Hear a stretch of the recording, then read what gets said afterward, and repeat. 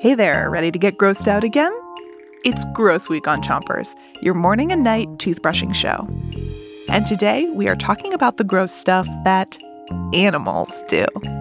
Got your toothbrush? Are you ready?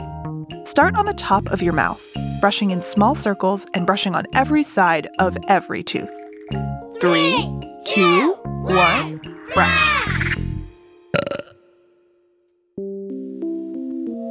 Do you know how cats get clean? Cats lick their fur to get clean. And when a cat licks, it ends up swallowing the fur. That hair ends up getting tangled into a ball in their stomachs. Switch your brushing to the other side of the top of your mouth.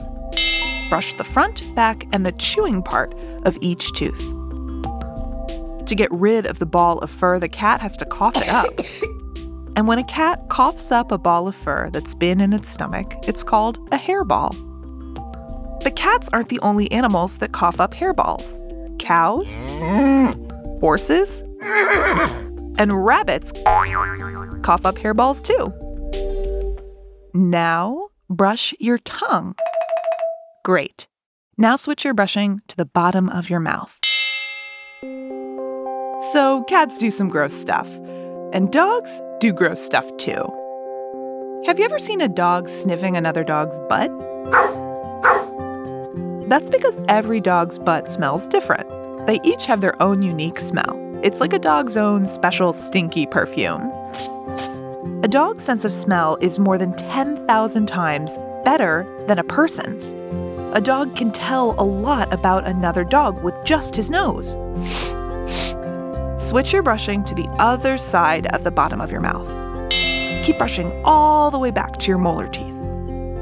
With just a sniff, a dog can tell another dog's age, where he's from, and even how he's feeling.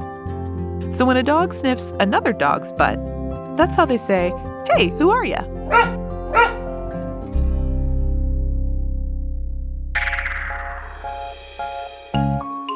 All right, that's enough grossness for one night.